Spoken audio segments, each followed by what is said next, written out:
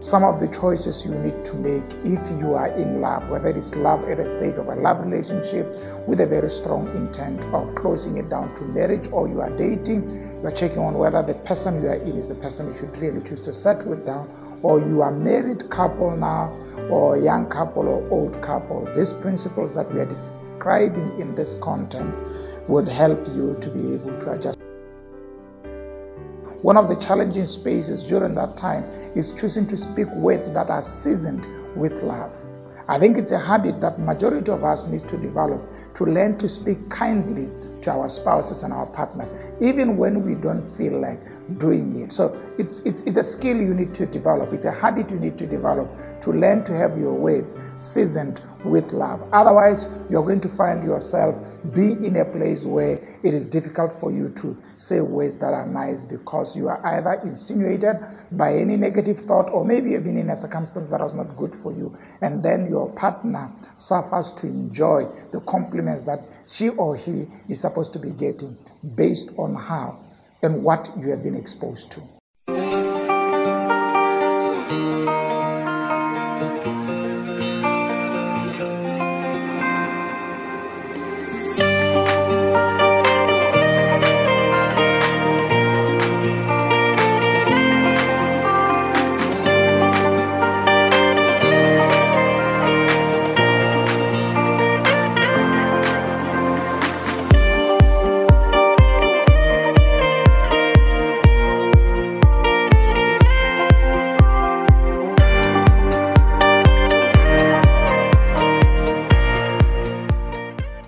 Hello and welcome to Expansion Revolution Nuggets. Thank you so much for joining us today. It's such an exciting time. We are still sitting on choices, and the reason why I'm taking time on choices is because your life consists of choices. How far you go in life is going to be solely dependent on how you make choices and how you make your decisions. And today we are focusing on one extreme area that affects how far we go in life, which is the area of love, because there are choices that we need to make in love, and those choices will affect on whether our life becomes more successful and becomes more enjoyable. One of the conditions and aspects that we really neglect is how joyful and enjoyable is our life. So that's why I want to sit on love. We started looking at some of the choices you need to make if you are in love, whether it is love at a stage of a love relationship with a very strong intent of closing it down to marriage, or you are dating, you are checking on whether the person you are in is the person you should really choose to settle it down, or you are married couple now, or a young couple or old couple. These principles that we are describing in this content would help you to be able to adjust. So here's the second bullet that we want to be able to choose.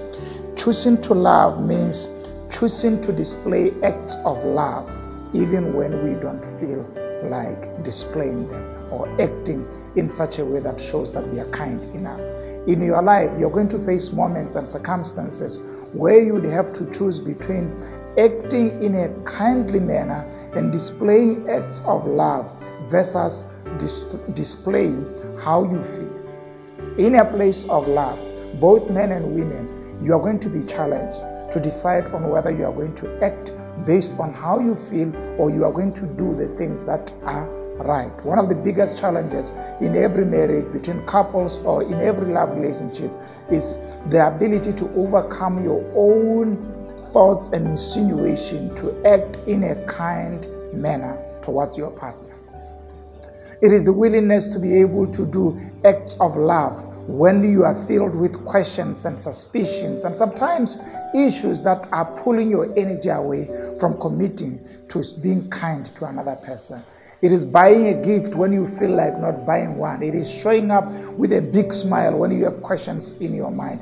In the process of loving and being loved, we need to learn the art of choosing to love, where choosing to love means that we don't listen to our feelings, but we act based on our knowledge of what is right rather than on how we are feeling. Have you ever been in a place where you felt something that was taking away your willingness to act in a kind way?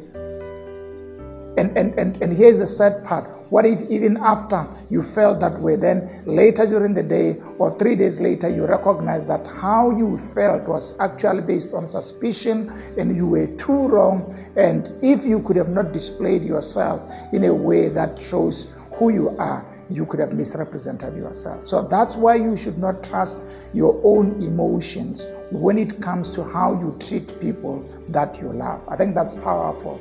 Don't trust your emotions especially your negative emotions, when you are dealing with people that you love. Because sometimes certain emotions may be triggered by various circumstances that we are not even aware of them. And if we follow them and they don't comply and agree with normal logic, we may find ourselves in a bad state. So today I want to encourage all of us to recognize that in loving, we are going to be forced in more particular circumstances to find ourselves acting in a way that is based on rationality rather than in a way that is based on how we feel. Choose to do the act of love always, even when you don't feel like. Being kind in your words. One of the challenging spaces during that time is choosing to speak words that are seasoned with love. I think it's a habit that majority of us need to develop, to learn to speak kindly to our spouses and our partners, even when we don't feel like doing it. So it's a skill you need to develop. It's a habit you need to develop, to learn to have your words seasoned with love. Otherwise, you're going to find yourself being in a place where it is difficult for you to say words that are nice because you are either insinuated by any negative thought, or maybe you've been in a circumstance that was not good for you. And then your partner suffers to enjoy the compliments that she or he is supposed to be getting based on how and what you have been exposed to. So in the process of loving, it is going to be important. Learn to follow the law of goodness rather than the law of negativity. If it is good, do it. Even if it means you are forcing yourself to do it to maintain the love of your life, to maintain your marriage and your family. Sometimes sometimes emotions follow logic later. And it is important for us to teach our emotions to follow our thinking. That's very important. Most of the time, if we are just led by emotions can lead us into a place, because they don't understand wrong and right, and lead us into a place of regret and remorse. But if we teach our emotions to follow our logic would always choose to do what is right and what is sensible.